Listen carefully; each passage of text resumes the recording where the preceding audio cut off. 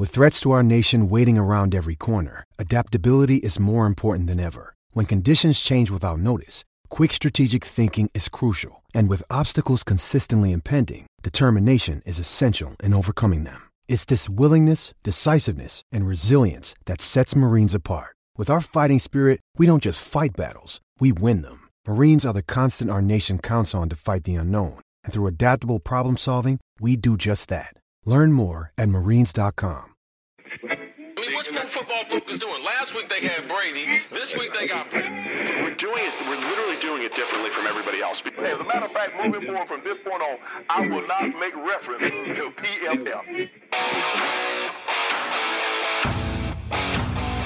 Do you not understand that they are that way because you're Joe Flacco? And you just like to discredit things that people deserve credit for. That you can't possibly be expected to defend that. Talk about the game, Sam. So who cares about what people think about us? Yeah, I like football season, and all the things that go with it.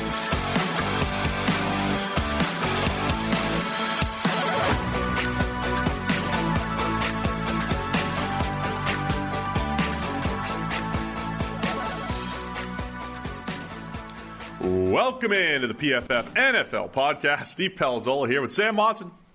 What's up? Hi. How's it going? 2 shows in a row. It's good to have you. Yeah. I'm not taking off again for at least, a little bit. At least a couple weeks, probably, right? We're back Thursday morning, live on YouTube. Appreciate everybody that is back with us. And it's the ranking show. This is peak off season here, Sam. We're going to talk about all things rankings over at PFF.com, quarterbacks, position groups, play callers, food, whatever it is. We're just going to rank it all here today. Yeah, if you've been paying attention to PFF.com anytime recently, you'll see there's been a lot of rankings put out, some of which have been controversial. Yeah, and we've done it in a controversial way, too, because people can only comprehend numeric 1 through 32, and we put them into buckets and groups, which are more, a little bit more nuance to them, But they're all over at PFF.com, and everybody loves rankings.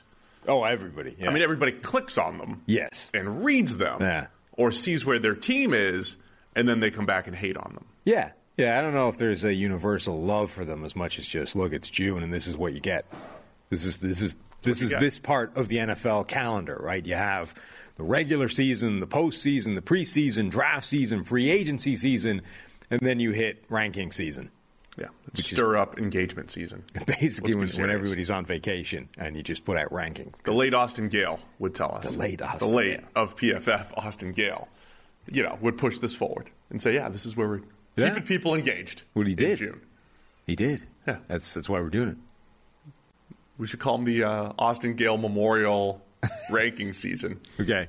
Anyway, we've got a couple housekeeping items here. What do you got? You're wearing a Hitman shirt, first of all. Which is nice.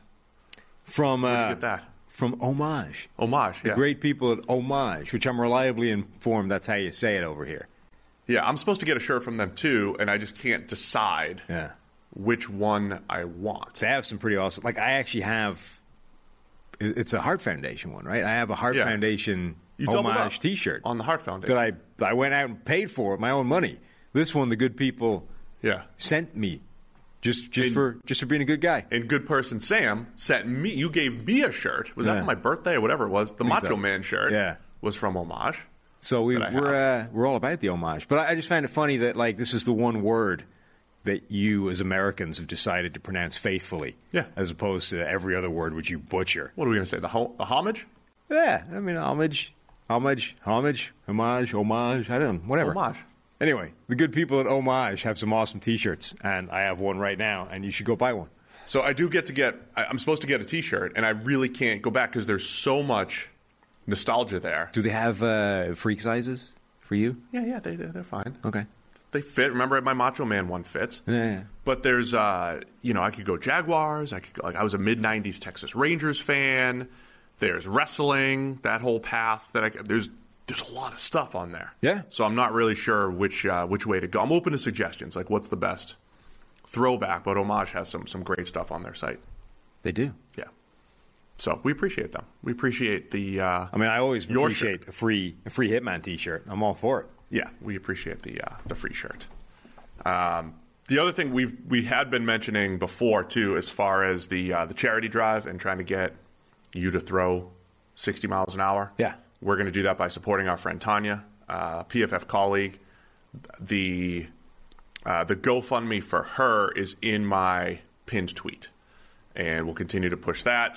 There was just a crazy surgical incident, I guess. I don't know how to even describe this. Yeah. But she's been battling for a while, and they've got some work to do to help her out as far as making things more comfortable at their new home and accommodating her, and any help is much appreciated there. So that's the GoFundMe to support Tanya's journey of health recovery. There's a whole breakdown of what happened, who Tanya is, and all that stuff. But she's part of our HR department here at PFF. Been here almost 2 years, I believe, or right around 2 years. And, we definitely want to help her out. And once we get to a certain point, I think, in that GoFundMe, we'll get to see you try to throw 60 miles an hour. Okay. Sound good? Mm-hmm. Okay. And then finally, the best place to play fantasy football this summer is Underdog Fantasy. Their Best Ball Mania tournament has $10 million in total prize money. And the best part is you just draft your fantasy football team, and that's it. There's no waivers, no trades, no in-season management. Underdog gives you your best score every single week, and the highest scores at the end of the year win. Pretty simple. The champion of Best Ball Mania last year drafted right here in June. So there's no time like the present to join Underdog and take your shot at $1 million draft. Plus, Underdog's going to double your first deposit up to $100 when you sign up with the promo code PFF. Also, if you play 10 of those dollars using promo code PFF, you get a free PFF subscription. So what are you waiting for? Head to UnderdogFantasy.com or the App Store. Play $10 with code PFF and draft your Best Ball Mania team today. All right, man, you ready to get into ranking season here? Yeah. Where do you want to start? Quarterbacks, always, right? Quarterbacks. No? Quarterbacks. Where's my link? It's the preseason draft guide, season guide. What do we call it? NFL season preview guide. Season preview guide. I lost my... Did I click off the link? What's happening here? What do we have rankings for? Pretty much every position group. We referenced a little bit of the coach. Were those the official coach rankings that we put out there from Connor, or was he just doing that on a whim? I think he was. He just did that on his own. Something, and then Eric has some other. Eric has play calling ranks. I'm not 100% sure what Connor's thing was on the basis. Yeah, I think he just went straight coach ranks. Play calling ranks are more specific. There's like an actual formula for that Eric has put together. We did it a little bit differently this year, right? Because it wasn't my idea, but this is the way I would do it. I'm a big tier guy, right? I think splitting hairs between this guy's fourth and this guy's fifth is but the thing silly. It doesn't work if you keep the numbers. If you put the numbers next to the guys. Yeah. People don't care. People don't care that you've tiered them. People only care that you ranked them 6th or 8th or 9th. That's the only thing people are interested in. Yeah. So the only way the tiers thing works is if you remove the rankings entirely and rank them just by tiers. Well, the tiers make sense as far as putting guys into groups. It doesn't make sense like if you're saying, here's our quarterbacks, and so we did change the numbers a little bit, right? Like, so Patrick Mahomes was first, and Tom Brady and Aaron Rodgers were both first, right? Like they both, or Brady and Mahomes were both first in their particular tier. It depends on how the article is written. So the quarterback tier is done by Seth Galina. He went with Tier A, the golden oldies, the playing at an elite level over the age of 30. So this is why it makes sense to kind of break them up in this way. So in this tier, you have guys like Brady and Rodgers sitting at the top. Then you have Russell Wilson, Matthew Stafford, Matt Ryan. And then you split up the shooting stars, right? The guys that are under the age of 30. In the top 5 there is Patrick Mahomes, Josh Allen, Justin Herbert, Joe Burrow, and Lamar Jackson. I think that's a great way to kind of kick things off here as far as the rankings go. The first question is, why is Dak Prescott? Is he under 30? Why is he not there? He must be, as is Kyler Murray. They're not in the top. They're not in Seth's top 5 there, but they jumped into the Tier C mixed bag. Dak Prescott, Kyler Murray, Derek Carr. Discuss. Well, I think Dak Prescott in particular has never shown the kind of play that would put him into the category of Justin Herbert, Josh Allen, Patrick Mahomes, etc., Joe Burrow from last year. He just hasn't played at that level. And Dak Prescott, I think, has demonstrated that he might be one of the great challenges of particularly quarterback play is trying to isolate the quarterback from everything else around him. Supporting cast, receivers, offensive line, run game, defense, play calling, defenses you're facing, everything. It's so interlinked and so intertwined. It's impossible to untangle all that. But yet, the more you can untangle, the closer to the real truth you actually get with any of this thing. So it's this constant struggle of every analyst trying to untangle that as much as humanly possible, knowing that it's a completely futile endeavor because you're never going to get there. But I think that Dak Prescott has shown to be maybe the most vulnerable quarterback, the most susceptible quarterback to changes in his environment in the NFL. Like, he almost directly goes as the talent around him goes. If you improve the talent around him, Dak Prescott gets significantly better. If you reduce the talent around him, he gets significantly worse. And I mean that's true for every quarterback, but I think the impact of that is magnified for Dak Prescott. Yeah, I mean, I think we're going to learn more about that this year too, right? I mean, losing Amari Cooper and trying to replace him with James Washington and Jalen Tolbert, or just better play from CeeDee Lamb, whatever it might be. I think Dak is an interesting one there because Lamar has an MVP caliber season, and I do think Lamar brings when we talk force multiplier and all that stuff. The true run-first quarterback like a Lamar brings a force multiplying aspect to the offense, to the offensive line, to the run game, to just running back production, to open throws coming off of play action, all of that stuff. But Lamar's really only had that one elite season, right? I mean, I think it's a big year for Lamar too to come back and just show that he could play at that level. I mean, if you can't take away the MVP season, it happened in 2019, but over the last 2 years, like Dak's been way better than Lamar Jackson over the last 2 years. But with the Lamar, we still saw this 1 year pinnacle. It happened in year two.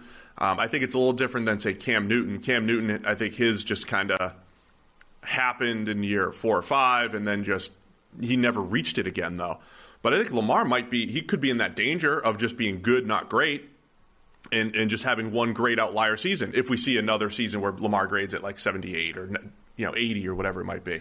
But I still think Lamar brings so much to the table to his offense as far as the run game, play action, and everything else that comes out of it.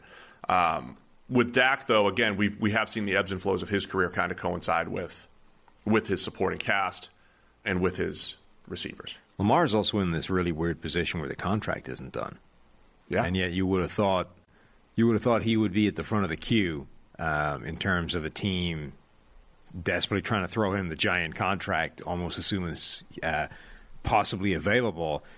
I don't know, it's always hard to parse the reports from this kind of thing as to what's true, what isn't, who's stalling it, who's dragging the thing out. But the things that I've read have sort of said that Baltimore has been willing, and if not eager, to hand him some kind of contract, and it's Lamar's side that's holding it up. Now, maybe it's holding it up because Baltimore hasn't come close to where Lamar should or could be in terms of contract value, and, effectively it's them holding it up by not being in the right area. But it is weird that what seems in every other way to be a perfect, happy marriage between quarterback and team, they haven't got the contract done. They're heading down this Dak Prescott road of, are we going to end up franchise tagging the guy and then end up paying him monster money anyway just because you've let this thing drag on so long? All right, I want to go to the young quarterbacks again. So the best quarterbacks under 30, in order by Seth here: Mahomes, Josh Allen, Justin Herbert, Joe Burrow, Lamar Jackson. I think last year at this time we would say, starting a franchise, it's Patrick Mahomes, right? That's our guy. He's number one. Is that still the answer? You're starting a franchise today. Can be any quarterback. You want to be good for 10 years. So Brady and Rodgers might not be in the mix. Who are you starting a franchise with? Is it a slam dunk that it's Patrick Mahomes, or have the other quarterbacks bridge that gap? It's not a slam dunk, but I think it's still Patrick Mahomes. You have to start thinking about, body of work with all these guys. And Mahomes has just done it for longer and probably done it better than the others. So, Josh Allen, I think, has reached that same level. He just hasn't done it for as long. Joe Burrow last season arguably reached that level, but it was just last season. Justin Herbert, I don't know if he's reached that level yet, but he looks pretty phenomenal, but we haven't seen it for the length of time. Like Patrick Mahomes has had one, relatively average season for him last year, and it's like, all of a sudden has everybody else caught up to him. And even last year, by the way, he threw for like 4,800 yards, 37 touchdowns, 13 picks. Like the numbers still look spectacular. Right. It's just down on the freak show that we know he can be. Yeah. So 80.4 grade in 2021 was by far the lowest of Mahomes' career last season. So he just took a bit of a step back last year while all these other quarterbacks took a step forward. But I'm with you. I would still take Patrick Mahomes number one. We're starting a franchise right now. I'm taking Patrick Mahomes. But we're also at a point where a couple of years ago, I thought it was going to be Patrick Mahomes and that's it. Maybe carrying the NFL in the post-Brady, Rodgers, Breeze era. But Josh Allen has 2 elite seasons now. Herbert looks like he is ready to become the next top 5 type of superstar. And Joe Burrow just brought the Bengals to the Super Bowl in a year where they started to rely on him a lot more in the second half of the season. So I think the bridge, I think it's a lot closer than it was last year at this time. And it's not just Mahomes in its own tier. The fact that he could share now a tier with Allen and Herbert and Burrow, and maybe even a Lamar, I think is huge. And it's good for the NFL. It's not just going to be Mahomes. There are other quarterbacks playing at this high level. Yeah, Mahomes has been playing for effectively 4 years, right? And has 5 years, 4 seasons, and has more career passing yards than Jim McMahon or Chad Pennington. Guys that played like a decade in the league. Mahomes has done that in 4 seasons. Like his numbers are absolutely mind-blowing. And not just numbers, passing yards and touchdowns and all those kinds of things, but when you put him on those sort of scales of advanced metrics, like Mahomes was breaking the league in a way that we talk about with Aaron Donald being often an outlier in his own. And okay, all of that came back down to earth a little bit last season, but we were talking about a guy who for 3 of his 4 seasons was essentially breaking the league. Now, is one relatively average season enough to ignore all of that and say, no, you'd actually prefer Josh Allen or Justin Herbert or Joe Burrow? Look, I've said this before on the show. I want to wrap up this part with this. I think sometimes when we talk about the best of all time, the GOATs and all that stuff, we think back through this lens that they're perfect, right?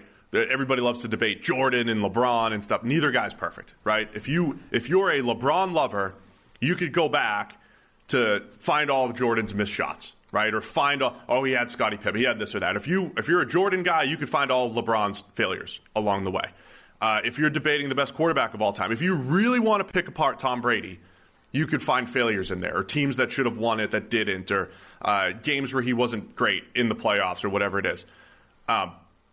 But you could do that with everybody, right? So if you're going to pull down Tom Brady from GOAT status, who are you replacing him with? Because that guy could get picked apart even more, because they don't have the same type of legit moments that Tom Brady has. So my point is, if Patrick Mahomes can still be the best quarterback in the league, even with a second-half collapse in the AFC Championship against the Bengals last year, even with the argument that, hey, we've never seen him without Tyreek Hill or Travis Kelce for a real extended period of time, and we don't know what Patrick Mahomes is going to be. None of these guys are perfect. Aaron Donald, there's no quarterback in history that has like an Aaron Donald-like resume where you could say for 8 straight seasons, this guy, clear-cut, was better than everybody else in absolutely everything. It just hasn't happened. You can't say that about Montana. You can't say it about Marino, Peyton, Brady, any of them. So it just doesn't exist.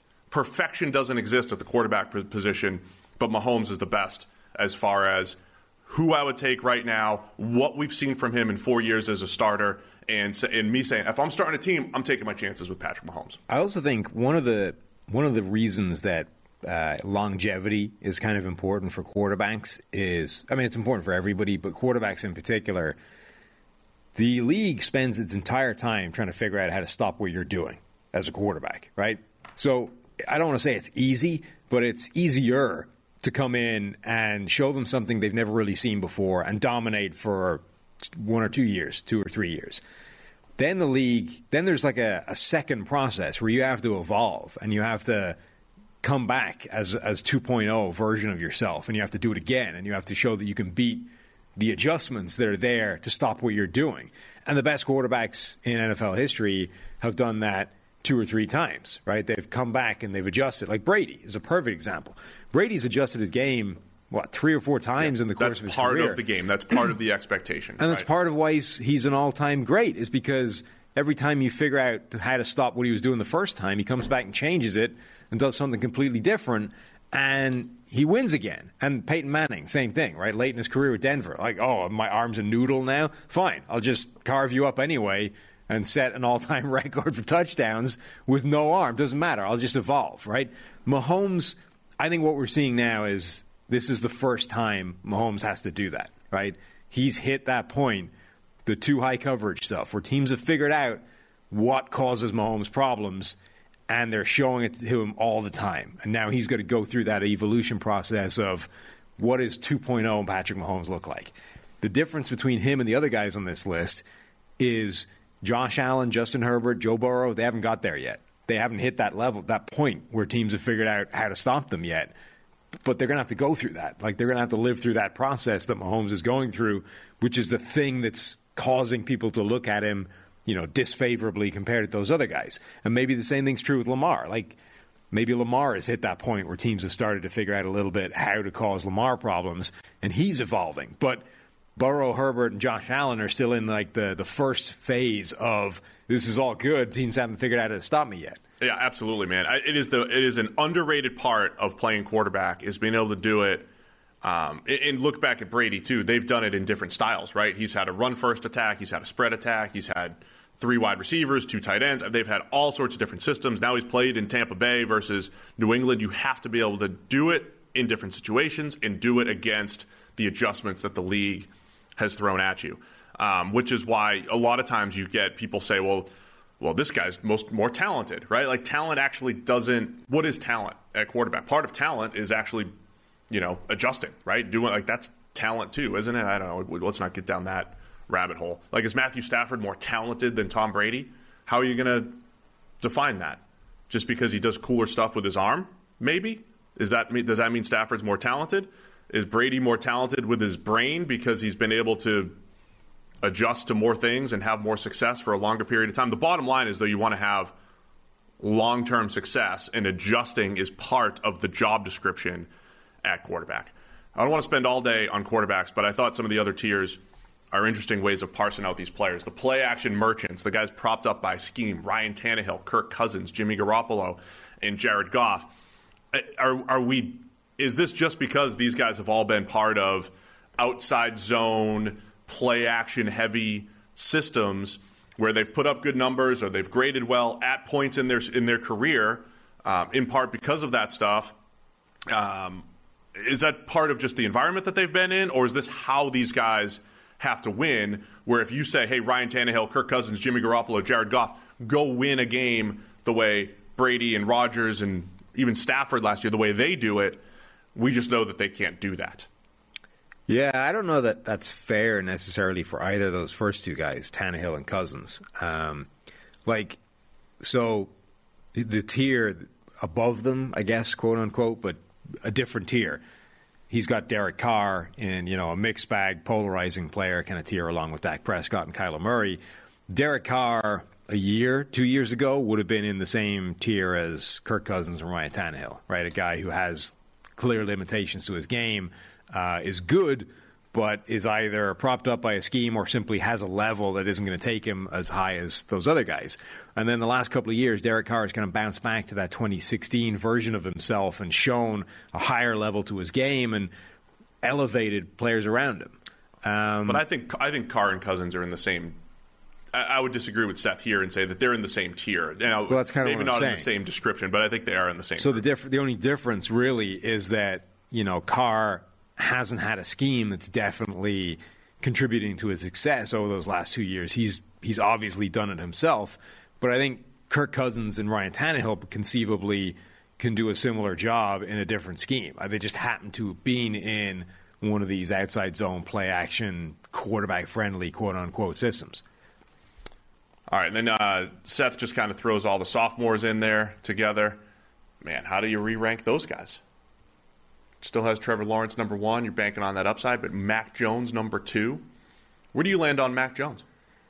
I mean, Mac Jones has done well so far, but I still think his sort of ceiling, his upside, his potential, how good he can be, that's the unknown. Mac Jones did kind of what we thought he should do year one.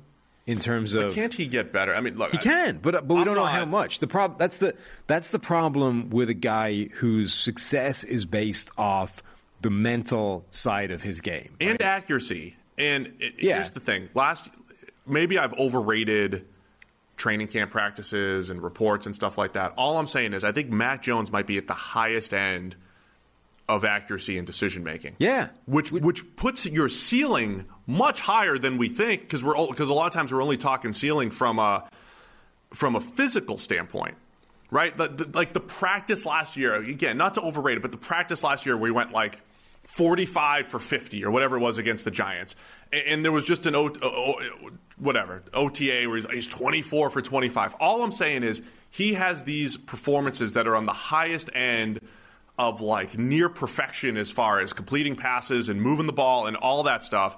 And I think that gives Mac Jones the ability to get that much better from a result standpoint on the field in the coming years. And I don't want to downplay that.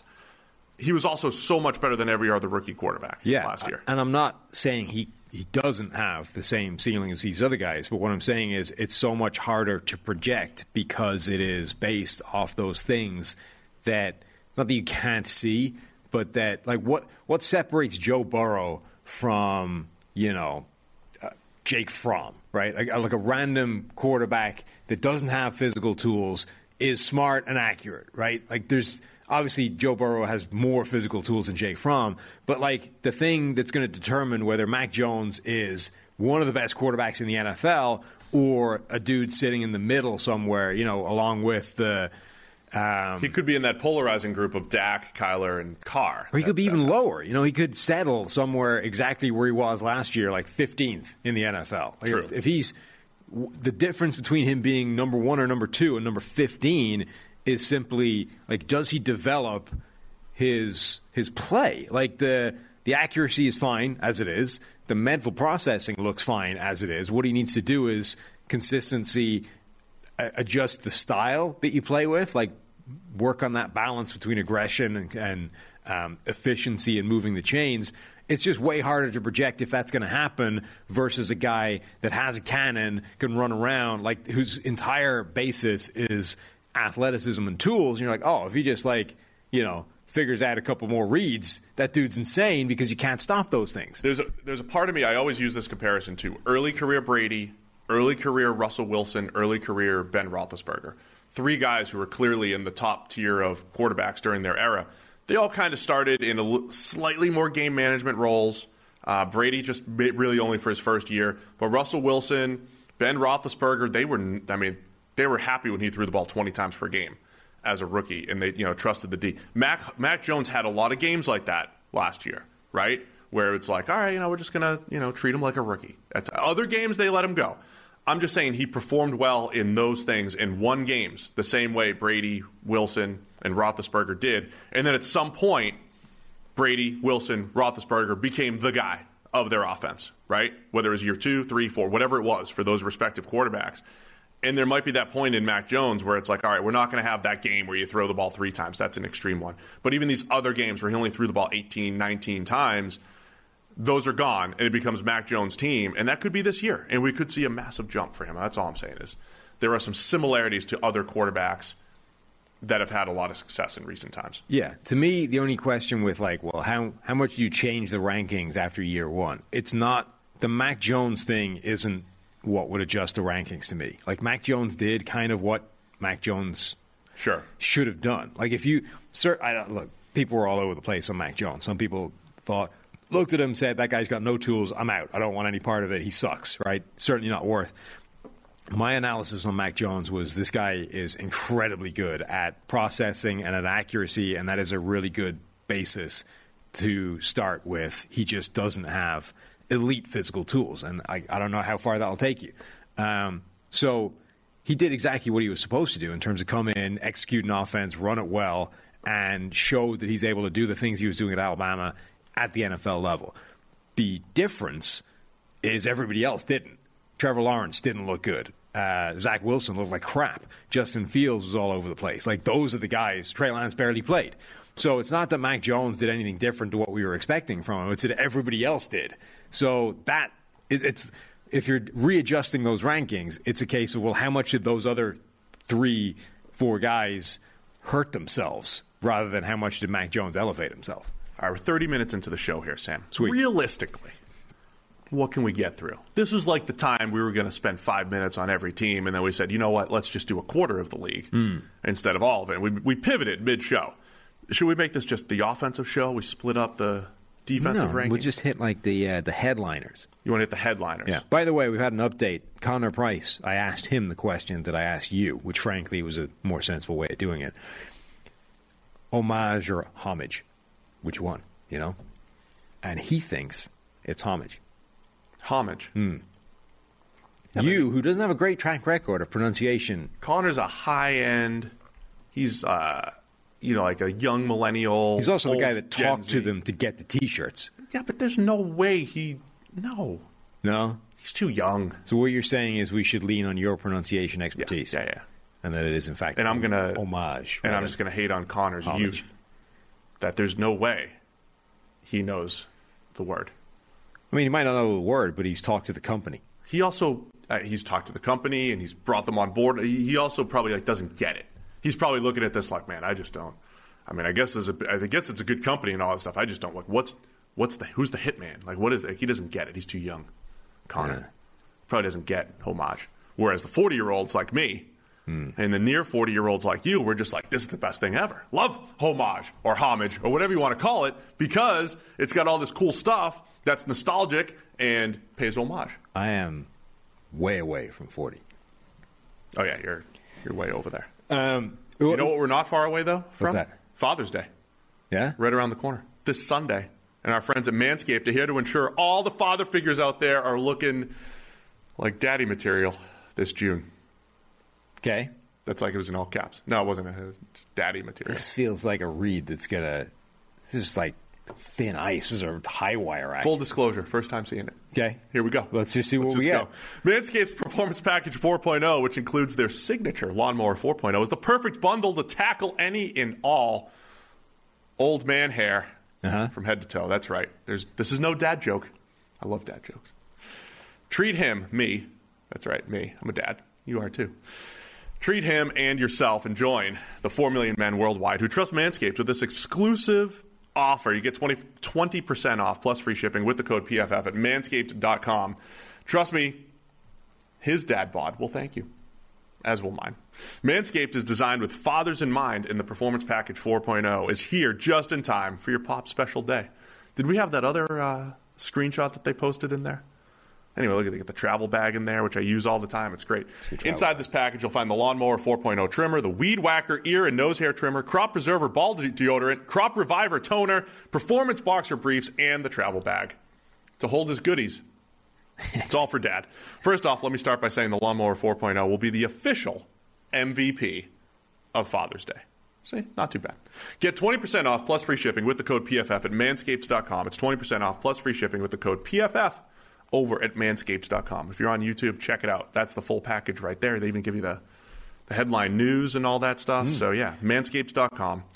Promo code is PFF. Perfect for Father's Day. I was watching the UFC the other day, and Manscaped they're big into presenting something or other in the UFC. I forget what it is, on the basis that the UFC is very good at stuffing sponsorships into almost everything they do.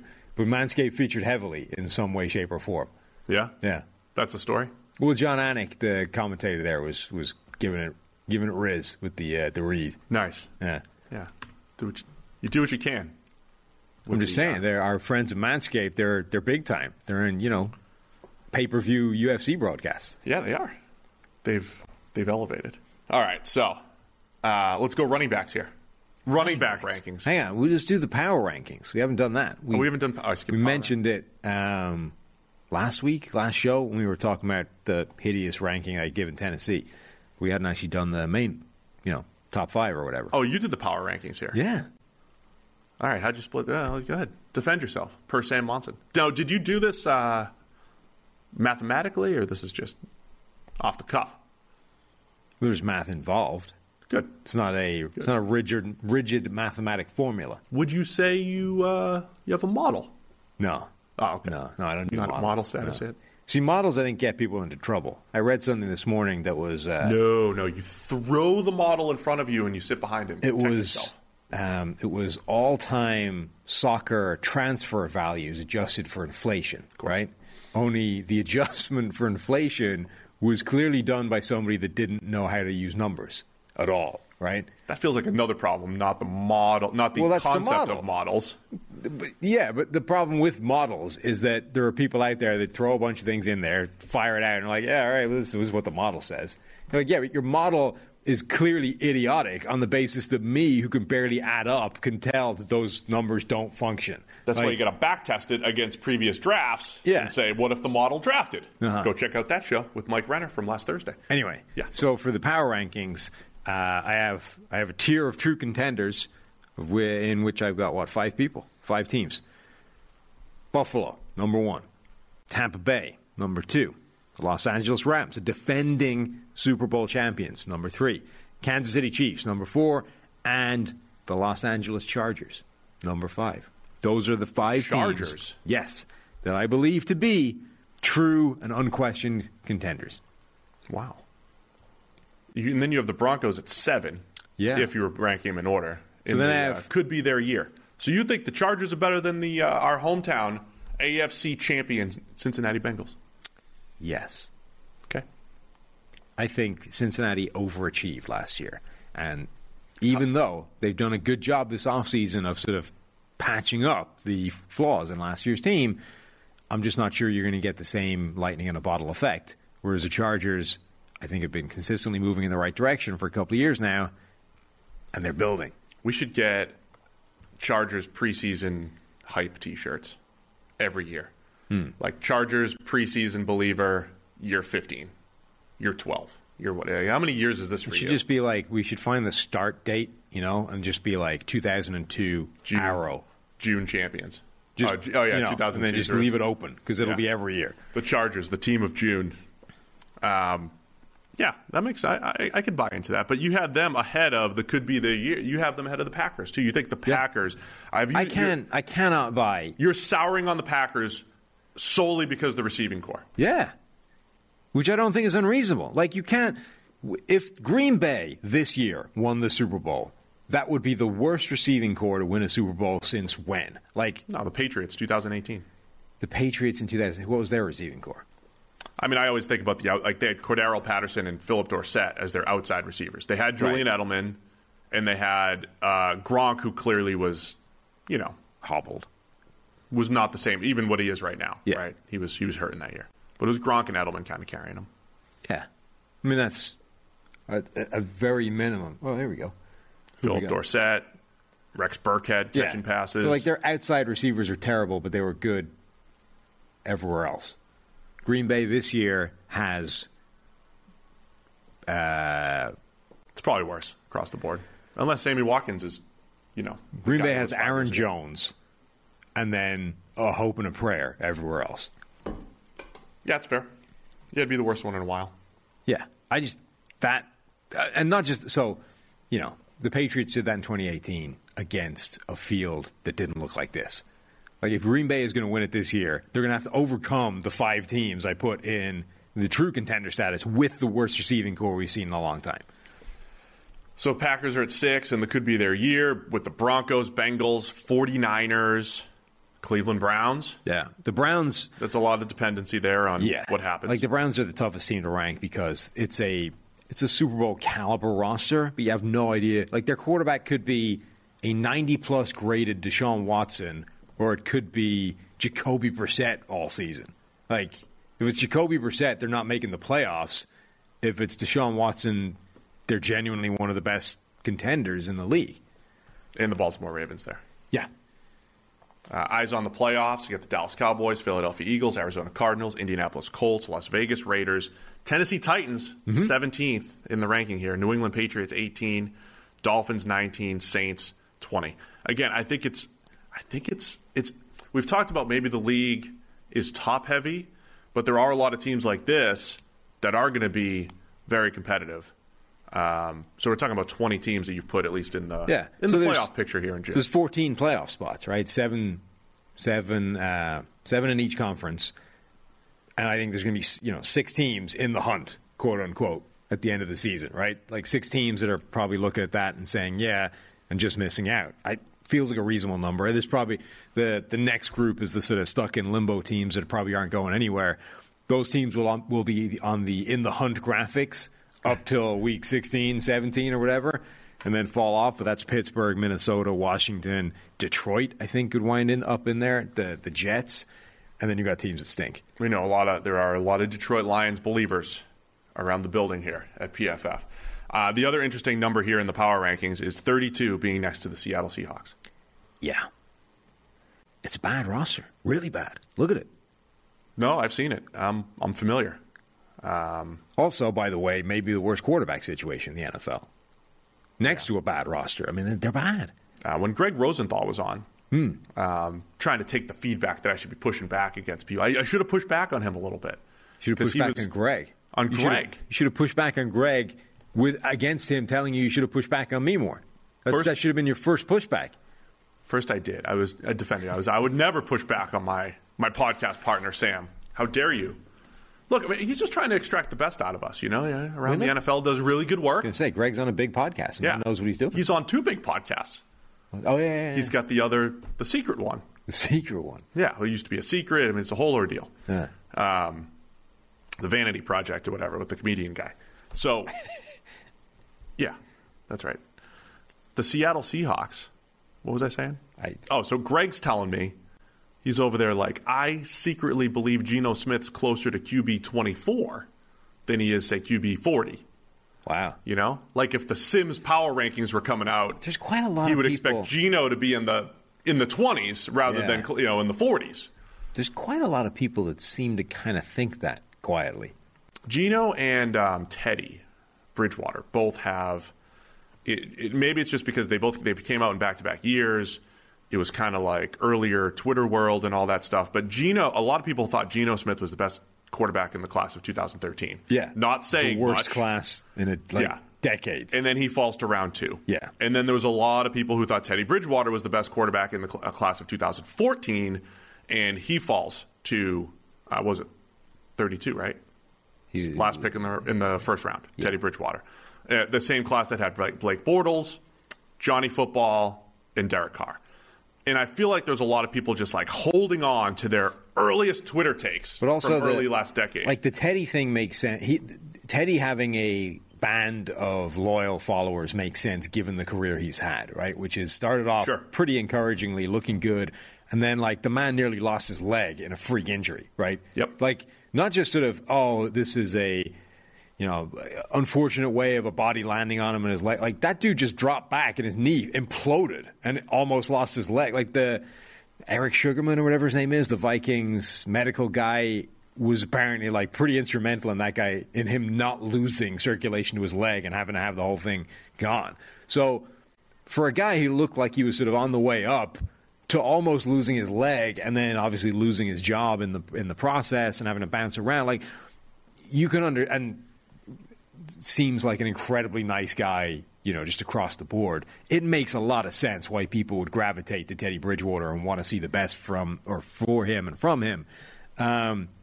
Geno Smith hasn't really had the same kind of story. It's just like came in, looked bad, still looks bad, had like 4 games where he didn't look terrible. But I think Geno might be okay. What? Why? Like, no. Like, did you? The fact that he's in a competition with Drew Lock should speak volumes, right?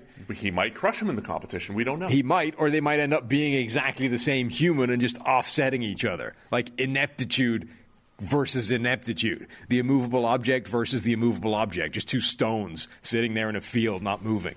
Is that a metaphor? Does that count? Yeah. Seattle 32, Chicago Bears 31, Atlanta Falcons 30. Yeah. Teams that are bad teams. Trying to rebuild. But yeah, Seattle does look a little rough. Check out Sam's power rankings. Attack him at PFF_Sam when you have any questions. Okay. Anything else you want to add about your power rankings? No, we covered it. Let's go to running backs, rankings and tiers. Ben Lindsay put this one together. I had to answer the question, why was Najee Harris number 11? This is the one where it's like it's all ranked. There's numbers, but they're tiered, and the tiers matter the most. Yeah. I would put Najee up high. He had a big workload last year, second in PFF WAR. But the tier 1 is the elite, Jonathan Taylor and Nick Chubb. And then a special tier for the two guys coming off of injuries, Derrick Henry and Christian McCaffrey, actually, and Dalvin Cook, which I think is fair. Elite when healthy, right? Elite when they're at full strength but slowed by injuries. Derrick Henry, Christian McCaffrey, Dalvin Cook, Alvin Kamara. I mean, Derrick, there as well. It feels kind of harsh on Derrick Henry. The man had one injury once. Yeah, but Ben is saying he's elite. Ben's right upstairs. If you have issue with Ben, you can go up and talk to him. Ben Lindsay. Well, just send somebody up, bring him down. Like, I'm justify his. Yeah, come down, Ben. If you're watching, just come on down and justify your running back rankings. I'm just saying, like, we're also trying to normalize bylines here at PFF. This is Ben Lindsay's rankings. He runs them by us. We talk about them. There's a little bit of like a sign-off process across the organization and all that stuff. But this is Ben. Right? We could trash Ben on this show, not PFF. We could trash Ben. Or Sam, when you do your power rankings. A year ago, I did the running back rankings, and they were trash.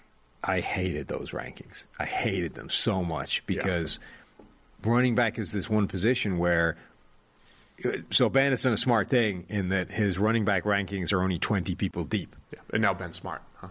Yeah, good. In that way. But running back – like – most positions, there's a starter, right? And the starter plays most of the snaps, and you can easily come up with 32 starters because there are 32 guys that have played a representative number of snaps. Easy. Running back, there isn't. Running back, there's like 5 guys that play a ton of snaps, and everybody else is just in a committee somewhere. Let's put some numbers. And trying to come up with 32 of them is absurd. And so you're going to leave somebody off, right? And that's going to anger people. And they're going to be like, wow, what about this guy that you missed? Obviously one of the best 32 running backs in the NFL. Like, yeah, well, he might be, but there's almost no evidence to that. Ben is pretty smart. We do like Ben Lindsay. He does good work here. He does start the article by saying, back in 2006, how many running backs played 70% of their offensive snaps? It was 8. 8 running backs played at least 70% of snaps. Last year, it was 1. Back in 2006, 18 running backs played at least 60% of their offensive snaps. Last year, it was 5. Yeah. To further derail things, as I continue to study our wins above replacement metric as all part of PFF IQ, and I'm always trying to sort players by like what have they done for their career, what have they done per season. And running back is one of those positions where if you evaluate players by career and you say what have you brought to the table from a value standpoint per season in your career, there's a plethora of good running backs who actually fall below average to standard because of injuries. But when you just look at the seasons where they were healthy, they're like really good, right? High end, elite. I mean, it's like a Dalvin Cook, right? And it really is a thing. Running back versus other positions, you just see more injury. Like long-winded way of saying you just see more injuries, and it's part of the issue with investing in the position. Is when Dalvin Cook's healthy or when whoever's healthy, they're very, very good. You just don't get full seasons. You don't get 500 snap seasons or 800 snap seasons from these guys enough to be able to bank on that consistency. Yeah.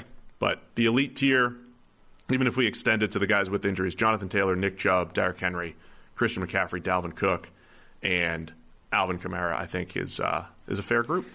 Yeah, I just think Christian McCaffrey has obviously dealt with a decent number of injuries, and he's now in that category of like, Christian McCaffrey is amazing, but he's been pretty banged up. Derrick Henry had like one injury, kept it out for a while. But other than that, before that, he was Iron Man, right? So I think you cut the guy a break and put him in give him the benefit of the doubt until we get more than one injury for Derek. We had a bunch of good starters in Aaron Jones, Austin Eckler, Joe Mixon. I think that's fair. And then elusive running backs on rookie deals. This is one of those like, hey, Josh Jacobs is number 10 and Najee Harris is number 11. And Steelers fans got mad that Najee was 11. It was just kind of putting them in this tier, not so much ranking them all in order. But Najee did have a really good season. Javonte Williams in this bucket as well. Dudes who are tough to tackle. Well, Najee's problem is similar to Tua's for the Dolphins, and that like the situation that he's dealing with in Pittsburgh is almost prohibitively bad in terms of fairly evaluating him. It also comes back to like there's a difference between saying a guy's a good player or this guy's going to help you win more football games. And obviously Najee couldn't do much to help them win football games because he's a running back. Yeah. But the situation is so bad that it's almost hard to figure out how good he is because he's not being given the kind of opportunities that other guys have to make good plays. Really quick on running backs. Can they bounce back from injury tier? Saquon Barkley, Chris Carson, Zeke Elliott. Saquon's the interesting one, right? The value in his career, this is the guy I was just describing too, well below average. Even he's not even bringing average rookie running back value per season over the course of his career because of the injuries. But when he's out there, Saquon Barkley is an absolute game changer. Chris Carson, there's rumors about retirement and just too many injuries there. And then Zeke. Look, Zeke's a good running back. He's had a good career. But he also might not be as efficient as his backup, Tony Pollard. I mean, isn't as efficient as he certainly isn't. But it's not always as simple as, give Pollard all the carries and he'll maintain it. But yeah, this list goes up to 20, and then there's a couple honorable mentions in there as far as the running back tiers go. Mm-hmm. What are we doing for rankings? We getting through offense? We're not going to get through. No. I told you, headliners. Headline big things. So, my internet just went out. Oh, nice. That's what my computer does now. What about Eric's play caller rankings? I was going to go by positions. Why do you just keep bouncing around here? Because your way is stupid. Why wouldn't I go down the list? Because you're going to go down the list positions to a bunch of things people don't care about, and then we're going to run out of time in the podcast. I'm trying to hit the big ticket you just items. Want the highlight? I thought you wanted the highlights of every group. No, the highlight rankings. Oh, so we shouldn't have done running backs. Probably not. No. Oh, just cut that out. Cut that whole Because there's segment. like a million things on that page I sent you. Cut that segment. If we do that, we're going to be here until next Tuesday. That's what I was trying to tell you. Yeah, well, I knew that. That's why I was trying to tell you repeatedly that you should just take the big ticket items and do that. All right, go to play callers while my internet's getting back. I'm there right now. So, Eric Eager, the doctor, lead co-host, that's the word I'm looking for, of the PFF forecast, ranked NFL coaches and play callers. And being Eric, this is based pretty heavily in, data science and all the stuff they've pulled out there. Andy Reid, the best play caller in the NFL. Kellen Moore, number 2. Byron Leftwich, the man who knows how much is the Byron Leftwich, well, apparently number 3 play caller in the NFL. Kyle Shanahan, number 4, and Sean McVay, number 5. I think it's a pretty good 5. Yeah, it seems decent. I think the Leftwich one came from. So again, I don't know everything that goes into Eric's stuff. I think part of it is result based, right? Which is given the grades of players, what should your offense output, right? So like a Shanahan gets elevated by the fact that he's never had a highly graded quarterback other than Matt Ryan, and Matt Ryan won MVP. But Shanahan doesn't always have a highly graded quarterback, but he creates effective offense, right? Using, say, something like EPA. I think there's also the actual, like, what plays did you call aspect of it. Play action, running on second down. So someone like Leftwich in the Bucs, they threw the ball like crazy on second down, right? They would not do that whole, like, oh, it's 2nd and 10. Let's get back on schedule. Let's get to 3rd and 8 with a 2-yard run. The Bucs did a really good job of passing on second down a lot last year. You also have Andy Reid, and again, I don't know how many years back Eric's going with this whole thing either. Andy Reid clearly has a track record of no matter which quarterback he's been given, they're going to create offense, right? And last year in particular was a year where Mahomes' grade went down a little bit, but their efficiency numbers on offense still remained pretty high in Kansas City, especially when you lose some of the fluky turnovers and everything. So, yeah, I think a lot of those make sense. Kellen Moore is the one where I think people would push back because Cowboys fans probably don't love Kellen Moore mostly because I think Cowboys fans view it through the lens of did we win or did we not? And if we didn't win, everybody must be terrible. Their offensive numbers were crazy last year, though. They were very good. And again, Dak the graded best. Well, not outstanding. They were the best. The offense was very effective. They were the best offense in the NFL by certain metrics. You know, now, admittedly, certain blunt object metrics, but generally. Oh, Ben's. It's Renner's fault. Yeah, that's what he's saying. Ben Lindsay has sent us a message. He said, I had Henry. So he's defending himself. He had Henry in Tier 1 and running backs. Renner talked him out of it because of the injury. Yeah. Well, Renner also, speaking of injuries, comes on this show. Yeah.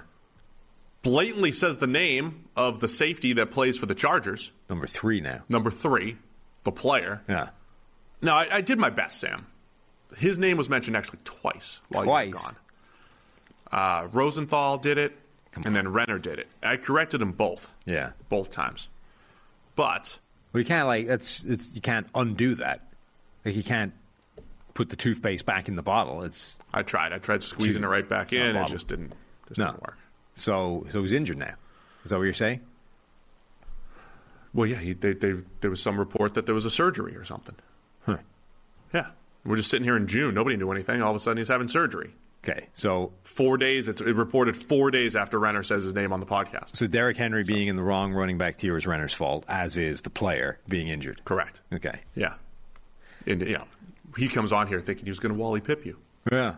Not if he's doing that. I mean, not if he's injuring players left, right, and center. No, can't be doing that.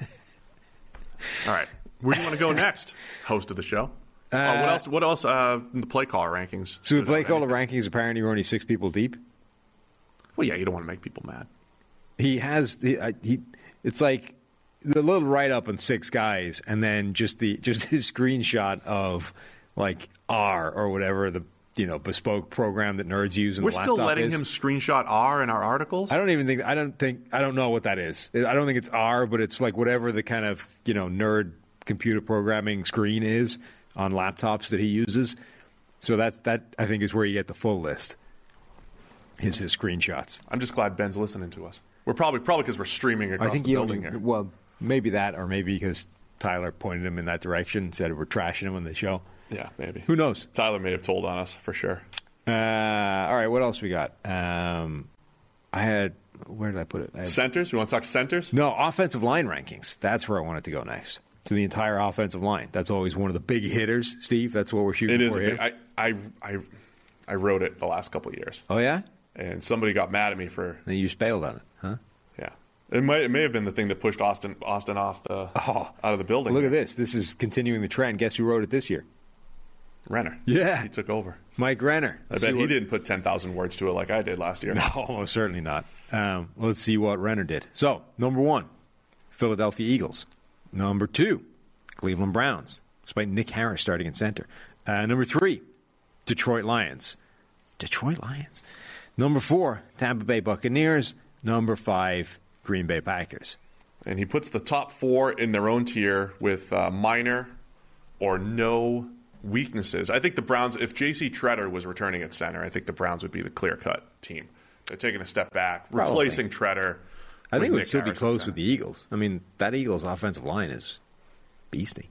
You get the Jordan Mailata breakout at left tackle to go with right tackle Lane Johnson and center Jason Kelce. I mean, the Eagles have been solid for a while. I mean, to me, not seeing the Dallas Cowboys in the top 4 or 5, this is the first time in how long since that happened? They had the 1 year where they were injured and they weren't good. Yeah. But before the season, it's like, hey, if you have all these guys, you're going to be fine. And now the Cowboys they're down to only the 2 elite players in Tyron Smith and Zach Martin. One of whom is likely to be injured at some point. True. And then a few more question marks, right? Rookie Tyler Smith. Tyler Biadasz did take a nice step forward last year. Terrence Steele, who you've trashed plenty on this podcast here. Trashed? I simply said he's about as good as Connor Williams or Connor McGovern, who's being said as, if Connor McGovern is a guy who should be on the bench and you need to put Tyler Smith there, Terrence Steele is about the same caliber as Connor McGovern. Now, I think where Renner misses the boat here. Let me disagree with Mike here. Mike, are you here? Come defend yourself. He's got the Kansas City Chiefs at 9. Chiefs, last year was the best Chiefs offensive line they've had in the Patrick Mahomes era. And they've had Mitchell Schwartz and Eric Fisher. They've had good offensive lines through the years with Mahomes. They've never had a bad offensive line. Don't buy into the 2020 narrative. They've never had a bad offensive line with Patrick Mahomes at quarterback other than that one game. But last year was the best offensive line that the Chiefs had. Yeah. He has the Chiefs' offensive line behind the Bengals' offensive line. Now, look. It's questionable. I think the Bengals have done a great job of overhauling that unit this offseason. On the other hand, they are still looking at an offensive line that should have one very good player in Lyle Collins, assuming he's healthy, one reasonably good player in Jonah Williams. Who's he's been pretty average in his career. Yeah. Jonah Williams has been the best of a trash offensive line in Cincinnati, but he's still been pretty average. Two guys, which I love. Two guys that should be capable starters in Alex Kappa and Ted Karras, and then Jackson Carman, who was bad last year.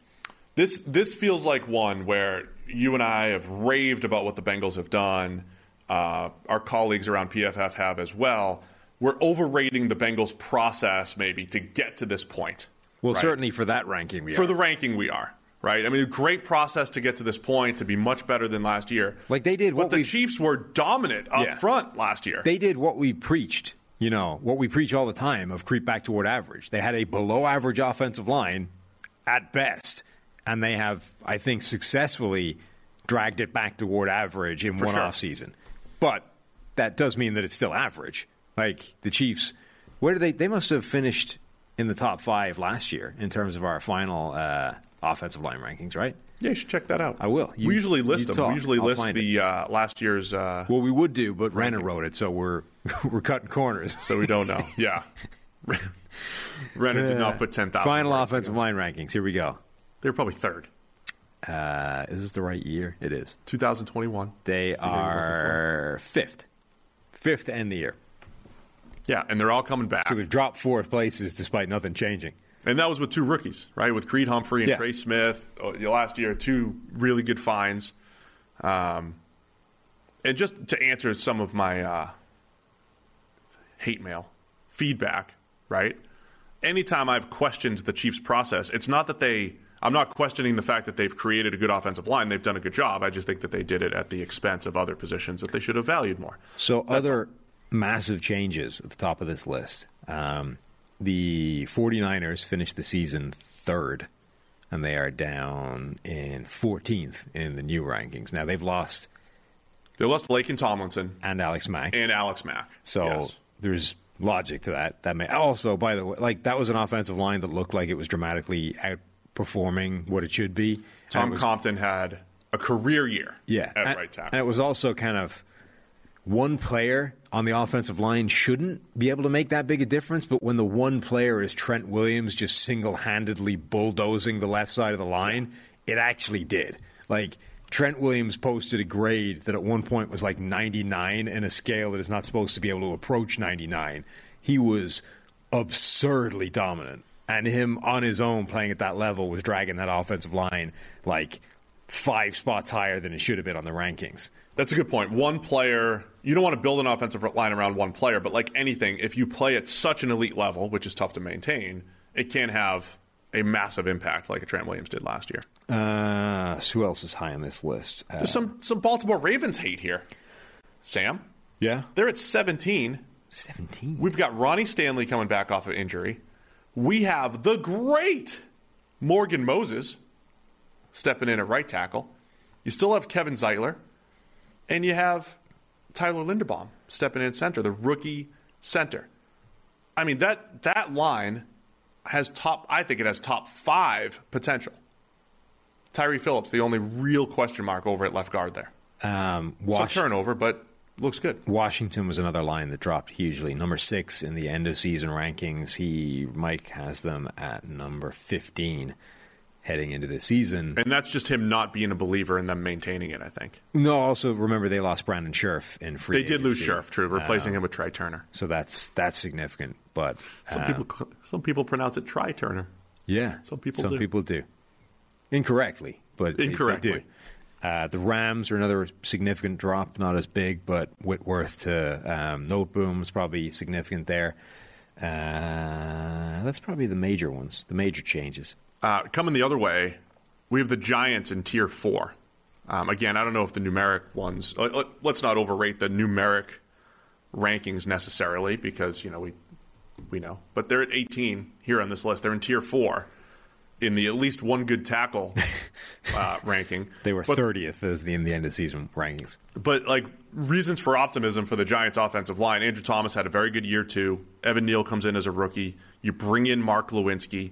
Shane Lemieux is still there. He only played 40 snaps last year, and even though he had a bad 2020, he looked good for 40 snaps. For whatever it's worth, the Giants have always believed in him. It's not as bad as it was last year at this time, I would say. Well, it shouldn't Giants' be. offensive line. No. The Bills are another interesting one. They're at 20, and I thought they've always done a good job of kind of maintaining this good, solid offensive line in the last couple of years. They might have more question marks this year than they've had. Spencer Brown in year 2, maybe starting at right tackle, and you bring in an aging Roger Saffold who's taken a bit of a step back in recent years. There are more questions, I think, on the Bills' offensive line now than there were the last 2 seasons that we've seen the elite Josh Allen. Yeah, but they finished the year 17th. They've actually approached their offensive line, I think, in a pretty interesting way because they have kind of steadfastly attacked that maintain average just across the board. You give me 5 average offensive linemen and we're fine. And they've sort of ensured that by attacking depth for average players. Let's just get a whole bunch of average guys. We get 9 average offensive linemen. The chances are we'll have 5 starting average offensive linemen, and then we're fine. The problem with that strategy, I think, is variance, right? Players don't play at the same level every single year. They go up, they go down, and it's not consistent. And while the good side of that means in any given year, if you have 5 average offensive linemen, they might have good seasons, and all of a sudden you have a pretty good offensive line and everything's great. But if they have bad seasons, all of a sudden your 5 average players are actually playing below average, and now your offensive line does start to become a bit of a problem. And you can offset that if you have Josh Allen, but it does become an issue. Interestingly enough, the bottom 2 offensive lines are the 2 teams that you put at the bottom of your power rankings. Chicago Bears 31, Seattle Seahawks 32.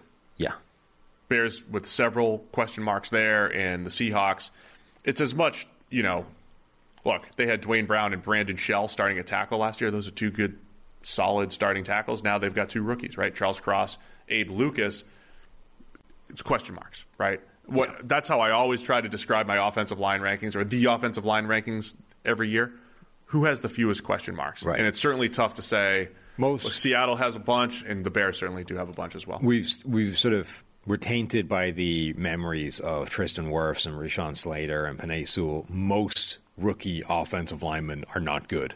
Yep. So expectations for Charles Cross, even though we really liked Charles Cross, and be a good test for the model. The model did not like Charles Cross.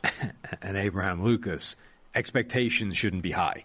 Year 1, right? They may become very good players down the line, but 2 starting rookies should not be expected to be good. Nope. In addition to, the rest of the offensive line isn't great. What else you want to talk ranking-wise, Sam? Take over, man. Take the wheel. Take the wheel. I thought only Jesus takes the wheel. No? He does. Good driver. Edge rusher, TJ Watt, number 1. Look at that, Steelers fans. We love you. TJ Watt, Myles Garrett, Khalil Mack, Micah Parsons, we put him in there. And Joey Bosa. I did these rankings, right? Are they mine? Oh, Sam. Yeah, look at you putting TJ Watt number 1. Look at that. It felt familiar. Speaking of Jesus, you olive branch to the Pittsburgh Steelers fans. Yeah, I did other rankings where I had Micah Parsons was in his own category. It's whatever the hell Micah Parsons is. Yeah, I like that. Yeah, which makes sense. But purely as an edge rusher, he was elite. That's the crazy thing is that they didn't just they didn't stumble into this guy that was able to get production because he found favorable matchups and blah blah blah. No, they moved him down to the edge and said, "Go beat tackles," and he was. That's what made wrecking him them. so special, I think, though, is like we didn't have a great run defense grade on him. In part, probably not easy playing multiple positions, playing the run. It's never easy stepping in as a rookie linebacker. But like he had such a good grade and WAR and all these different numbers because of what he did as a pass rusher, right? Because of what he did just purely winning one-on-ones. We saw it opening night. You talked about Tristan Wirfs and how good he was as a rookie. Parsons beat him in like 1.8 seconds on one rush and got in there. It's like, this is a linebacker. He's not supposed to be doing this. He played the game in a way that reminded me of other levels of football, right? Where when you watch other levels of football, it's very easy to quickly identify the guy that's not where he's supposed to be in terms of level, right? Mm-hmm. Like, that's one of the fun things about sort of when you go to scout players and you're coming from a position of ignorance in terms of not watching the college game every single week, you turn on a tape, you should probably be able to figure out who you're supposed to be looking for, even if you have no idea who it is, right? If you were just told, here, watch the next 10 plays and tell me who the prospect is, right? Generally, you can spot it, and particularly the lower down you go, the easier it is. And then in high school, right, the guy that's an NFL caliber player, it stands out like a sore thumb in high school. And if you play, you go and watch a different league in a different country, players that are at a different level, they play the game at a different intensity and a different violence and speed. Micah Parsons was doing that in the NFL as a rookie. Like, you're watching him play, like, he is playing faster and harder than the guys he's going up against. And, if he gets a crease or gets a gap and a clear run through to the quarterback, like, he's closing instantly and arriving with nasty intentions. And it's why, like, he was getting comparisons to Lawrence Taylor, and they weren't crazy. And not because he's, as good a player as Lawrence Taylor, but because of that. Like, Lawrence Taylor back in the 80s had that difference. Like, something looked different immediately. Yes. Watching him play in the 80s versus, like, any other standard outside edge rusher, it looked different. He was playing the game with a nastier, more violent, more explosive, quick intent. And every time that dude arrived at the quarterback wasn't just going down, but he was going down hard in a heap. And that is what Micah Parsons looked like as a rookie. Man. I think Neil at one point was going to go back. We had some 1981 Lawrence Taylor film. Neil might be great in it right now for us. I would love to see that. I wonder if he started that. Now he's got some extra time. Yeah. Hobby time. We should get him doing that. Go grade Lawrence Taylor 81 and compare it to Micah Parsons. So we have some data to compare. Where else you want to go rankings wise here, Sam? You just read at the top. What did I do? Tier? I started talking about edge rushers. Yeah. So T.J. Watt, Myles Garrett, Khalil Mack still in there, despite relative down year for him. Micah Parsons, Joey Bosa, Max Crosby coming off his 100 pressures. How did you not put the Bosas next to each other? That's a rule. Yeah. That is a rule in PFF. You're kind of hating on Nick Bosa at 7. Hating on him? I mean, dude, look at the players ahead of him. Nick should be 3rd. 3rd? Yeah. Wow. How can you put him 3rd? I'd go. I'm going to push back on Sam. My rankings. Yeah. Off the cuff here. T.J. Watt, Myles Garrett, Nick Bosa, Joey Bosa, Micah Parsons. Wow. Or Parsons 3, Nick Bosa, Joey Bosa, 4 or 5. Bosas. Got to be back-to-back. It's a rule. Why do you have Nick Bosa ahead of Joey Bosa? When he's healthy, he's a tick better and younger. He's a tick better and younger. He's younger. He is younger. Tick better. Tick better than Joey. Huh. Yeah. They always grade about the same and all that stuff. I think Joey's graded better. Pretty consistently, actually. All right. Fine. I mean, you're wrong, but that's okay. There's room in the world. Go check out Sam's edge rusher rankings and tiers over at PFF.com. We should talk about the receiver unit rankings, receiver core rankings. Yeah, I like this one. Because this is where you get to see the totality of what we're talking about when it comes to things like Green Bay, right? So Green Bay's receiving core ranking, number 31. The only team in the NFL with a worse receiving core, according to, I think this is Ben Lindsay again. Yeah, according to Ben, is the Chicago Bears, who might have the worst group of supporting cast that's ever been consigned to paper.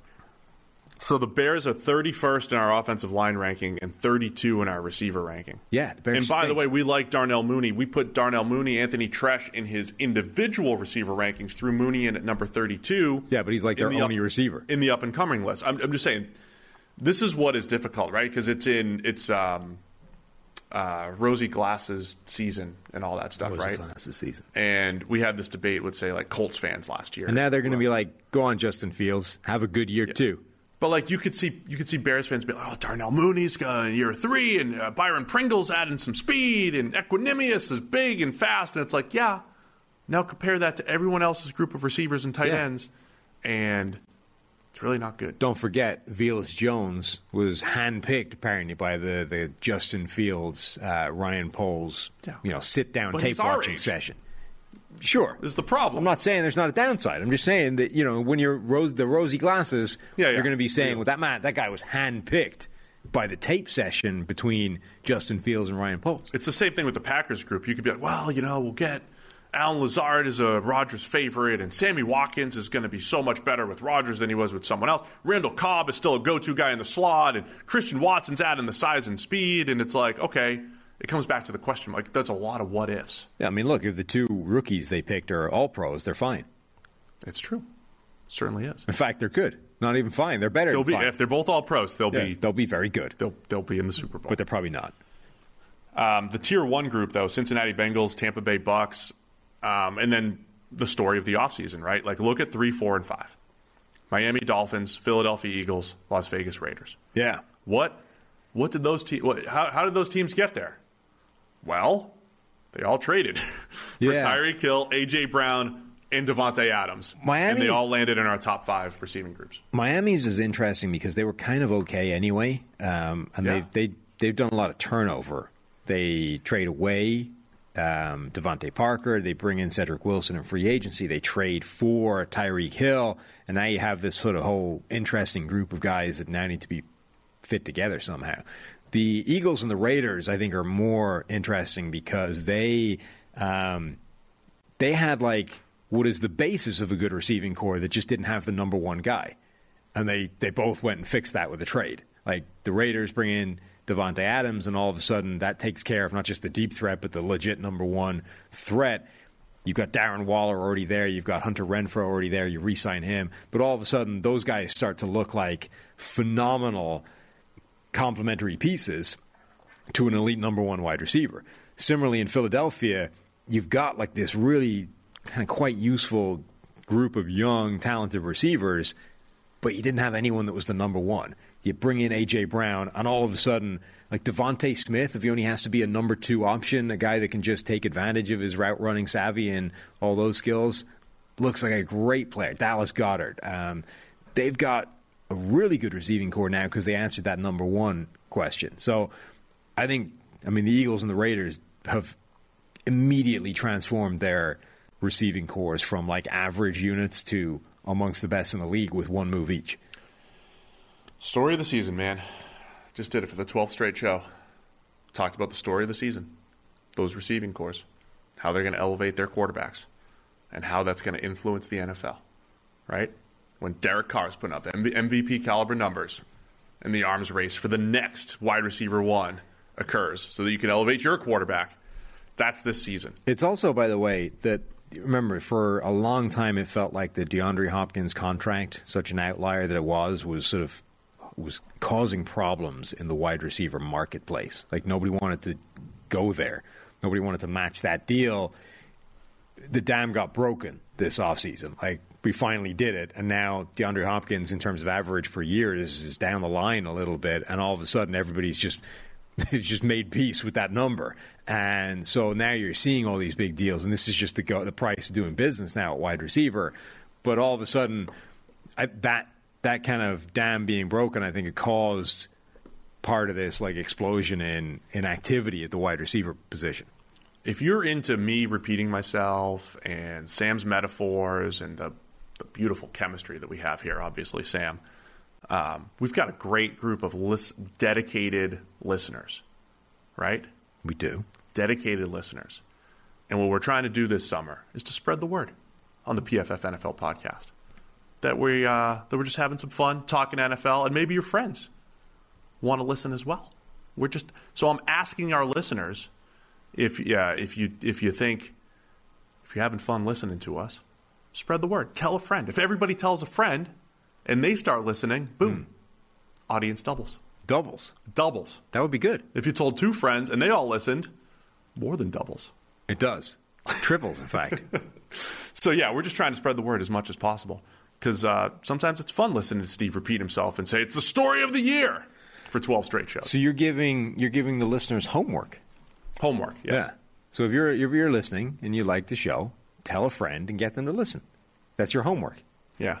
We've done this before, right? Show us that you're subscribed to the Daily. Show us you're subscribed to both shows. I won't even make you prove it out, but I'll just take your word for it. Okay. All right. Or let us know in the comments. Let us know. Hey, I told a friend. Okay. I told a friend. Spread the word for the PFF. I also, podcast. I'm on some mailing lists where you get offered free advance copies of books every now and again. That's how I wound up with Bill's book, Bill Polian's story. You're going to give away all the free books. Yeah, I think so. Smart. And so I got a couple more came by my email box the other day, and I was like, yeah, I'll have a couple of those. They you sound accept interesting. all the free books. I will. So I have a couple of books. I like that. Winging their way to me right now, and I think we should give them away to the podcast listeners. One of them is about the 72 Dolphins, the undefeated season, the only true undefeated season, given that the Patriots, fell at the last hurdle. And I forget what the other one's about. But the 72 Dolphins thing sounded interesting. It is. That's cool. We appreciate all of our listeners, and we appreciate everybody that's been so dedicated to the PFF NFL podcast. We're just continuing to try to grow it, man. Let's set a goal, okay? I like Greg. Yes. And around the NFL and everything. Mm-hmm. I like, The Ringer and The Athletic and all the other NFL shows that are out there. Yeah. I want to be number one. Huh. I want to be the best NFL show. I want to be number one in all the rankings. I think we could do that. Okay. If we all work together. We can all be number one. You, me, and the listeners all together. The viewers together. We can all do it together. We could. Let's grow. You got to tell friends. That's the bottom line here. Got to tell friends. Go tell friends. Let's do it. Be like that guy that was going to sign up his entire office to the what was he going to sign him up to? He was going to subscribe them that to was the, it. Yeah, to the Daily. Be like that guy. Yeah. Be like the guy that was going to sign 26 different people. Were we supposed to give him something to do that? I think you were. I'm going to send him the subscription. So be like the guy that was going to sign his entire office up, 26 different people, to the PFF podcast. Be like that guy. Find 26 people, just sign them up. Doesn't matter if they know about it or not. Just sign them up. Just sign them up. Do those numbers. All right, what else you want to talk about on the ranking show here? Anything? You get the receiving cores. You're done. All of the stuff's over at PFF.com. Okay, you're done with the receiving core after the top 5? What else you want to talk about? You're just out. You're very high level today. You told me hit the highlights. Top 5, and I'm bouncing. You told me hit nothing. the highlights. Okay. I hit the lowlights, too, the worst receiving core. It's true. San Francisco's number 6. San Francisco is a very good receiving core. Deebo Samuel, obviously, he's still there. Maybe unhappy. Maybe wants the contract, whatever it is. George Kittle is still there. George Kittle wants himself a second bye week. What? 17 games now. It's a lot of wear and tear in the body. Oh, he's asking for a second two bye? bye weeks. I think it's a reasonable point, to be honest. See, we're getting a little bit closer to my. I don't want to call it a proposal, but there was like this world where maybe the NFL just never stops. Isn't that how soccer is? Right? There's like Ish. You get 3 weeks off. Right. Let's just stretch the season. Well, that's kind of how it is now. It's just not for the NFL people. Like for us, there's like 3 weeks. Because you go, playoffs happen, we're still going. Then it's straight into the draft. Senior Bowl, blah, blah, blah. The draft starts in Mobile. Then you're into free agency. Then there's the draft. The and draft then starts in Mobile. Yeah. Did you throw in their tagline in there? I drove past Mobile. I didn't drive through Mobile, but the E-Type skirted by Mobile. Yeah. Instead, I should have dropped in to see Jim Nagy. I bet it was hot. It was very hot. So what I'm saying is the NFL offseason already is virtually non-existent. We've gone from you get 6 months of the year where nothing's really happening to now there's 3 weeks. Just saying, there could be more games. We could stretch the games into March soon. Okay. You know what I'm saying? More bye weeks. Well, we're going to get the... have 32 teams make the playoffs. We got the USFL now. We're going to get the XFL. Spring football's back. Not interested. Not interested. No. What about the XFL's got The Rock? Okay, fine. More interested. Bruce Gradkowski as well. Exactly. Coaching in the XFL. What is he, offensive coordinator Yeah. for Anthony Beck's team? Yeah. Yeah, Coach Bruce. I've seen his playbook, too. He tried to... Look, maybe we were at the Super Bowl and he was in his bathing suit trying to pitch to Mike Shanahan that he should be calling plays on a napkin. Maybe that happened one time, but I'm just saying Bruce is passionate about calling plays. Did you make some suggestions, like alterations, tweaks? I always suggest the yoink play. Always suggest the yoink play. And he's offense, you see, so you can't just cover the space. But have you got like an offensive version, Of cover the space? Yeah. Just throw it to the blue. No, there's just a few plays. Find the heat map, just find the blue, throw it there. I would add some constraint plays off of some base plays. So, I think the yoink play is unstoppable. Of course. Right? The tight end sneak up the back sideline seam. I also think unstoppable is the fake mesh seam. Right? Every team runs a mesh all the time. We're going to run a little shallow crosses. We're going to run a little rub route. And you take one dude, run him right up the seam. Fake mesh seam. Larry Fitzgerald did that back. It's always open. There's a couple plays I think you got to run once a game because it's always open. I think what you want to do is you find the heat map for all passes, right? Everything that got thrown in the NFL last 2 years, whatever. Sample size, no object. And just find the blue areas.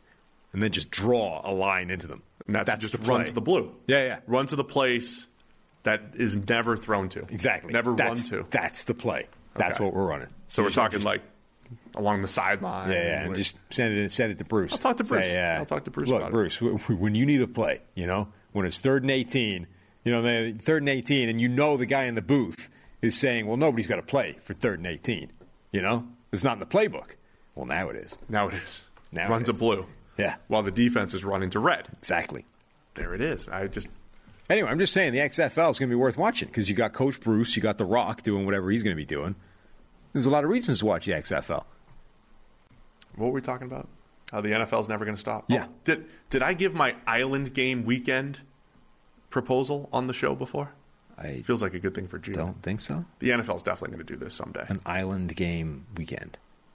16 Island games. 16 Island. Across a weekend.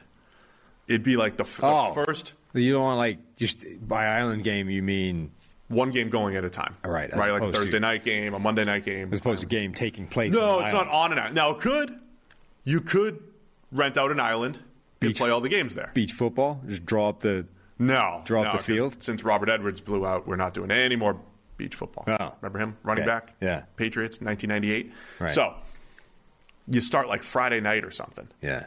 Right? And it just runs all the way through Monday night. And there's just an NFL game, not every 4 hours or so, but pretty close. You have 4 kids and a wife. I want no part of this. I was going to say, how can you be the man proposing this? I mean, I'd have to send them out of town. Yeah. Or something. Or I'd have to leave town. I'd go to the island. Right. Maybe to watch the games. Yeah. But I could see the NFL doing this. And you do it this would be right great. after the end of so college football does their rivalry week. And right after their championship weekend, and between that and the bowl games, right? You need to fill some. This would be phenomenal for a young person that has no commitments. No commitments, nothing to do. For anybody with a family, this is hell. Oh, it's terrible. It's a terrible idea. I hope the NFL never does it, but I could see them. I mean, if you're listening, NFL, and why wouldn't you be? Whoever you are, Roger, collectively, seeing the dollar signs right now. We're going to have people tuned in to our networks Friday night through Monday night with a game essentially every 4 hours, maybe 4 in the morning Eastern time. Who knows? We'll just keep playing football games nonstop, keep going till they're all the way through. Right? It kicks off with like Jaguars Texans are playing at 7 a.m. Right? But you'll have the big games in prime time. You know what I mean? And you're going to do that in between the college football championship games and the bowls. Yeah. Okay. Yeah, I hope that never happens. We've gone off the rails. But if I was, 24 and didn't have any kids and family and stuff, that would be amazing. Yikes, the chat is a mess. We got to clean up that YouTube live chat here. What the heck? We getting spammed? Oh, yeah. It's been bad. Nice. It's bad. Time to wrap this thing up? Yeah. Great. It's a great show, Sam. So, everybody's got some homework. Tell your friends. Steve and Sam are going to talk about a bunch of random stuff with metaphors. But we're going to have some fun, and we're all going to do it together, talking football. And you guys are a big part of the show, so keep sending in the emails. Keep sending us all of the suggestions. It's a great time for us to hit on a lot more of the emails and the questions that you guys have. Where do they send the emails to, Steve? NFL podcast at PFF.com. NFL podcast at PFF.com. Correct. Or you could tweet them. Tweet them at us. You can tweet them at us. At PFF_Sam, at PFF_Steve. Or at PFF NFL Pod. Oh, yeah. Follow us there, too. Yeah, that's where we really want to build up that Twitter account, right? At PFF NFL Pod. Is that it? We got all the stuff? Yeah. Good ranking show, Sam. Yeah, Thanks to everybody for tuning in. We'll be back on Monday with some more great off-season NFL content.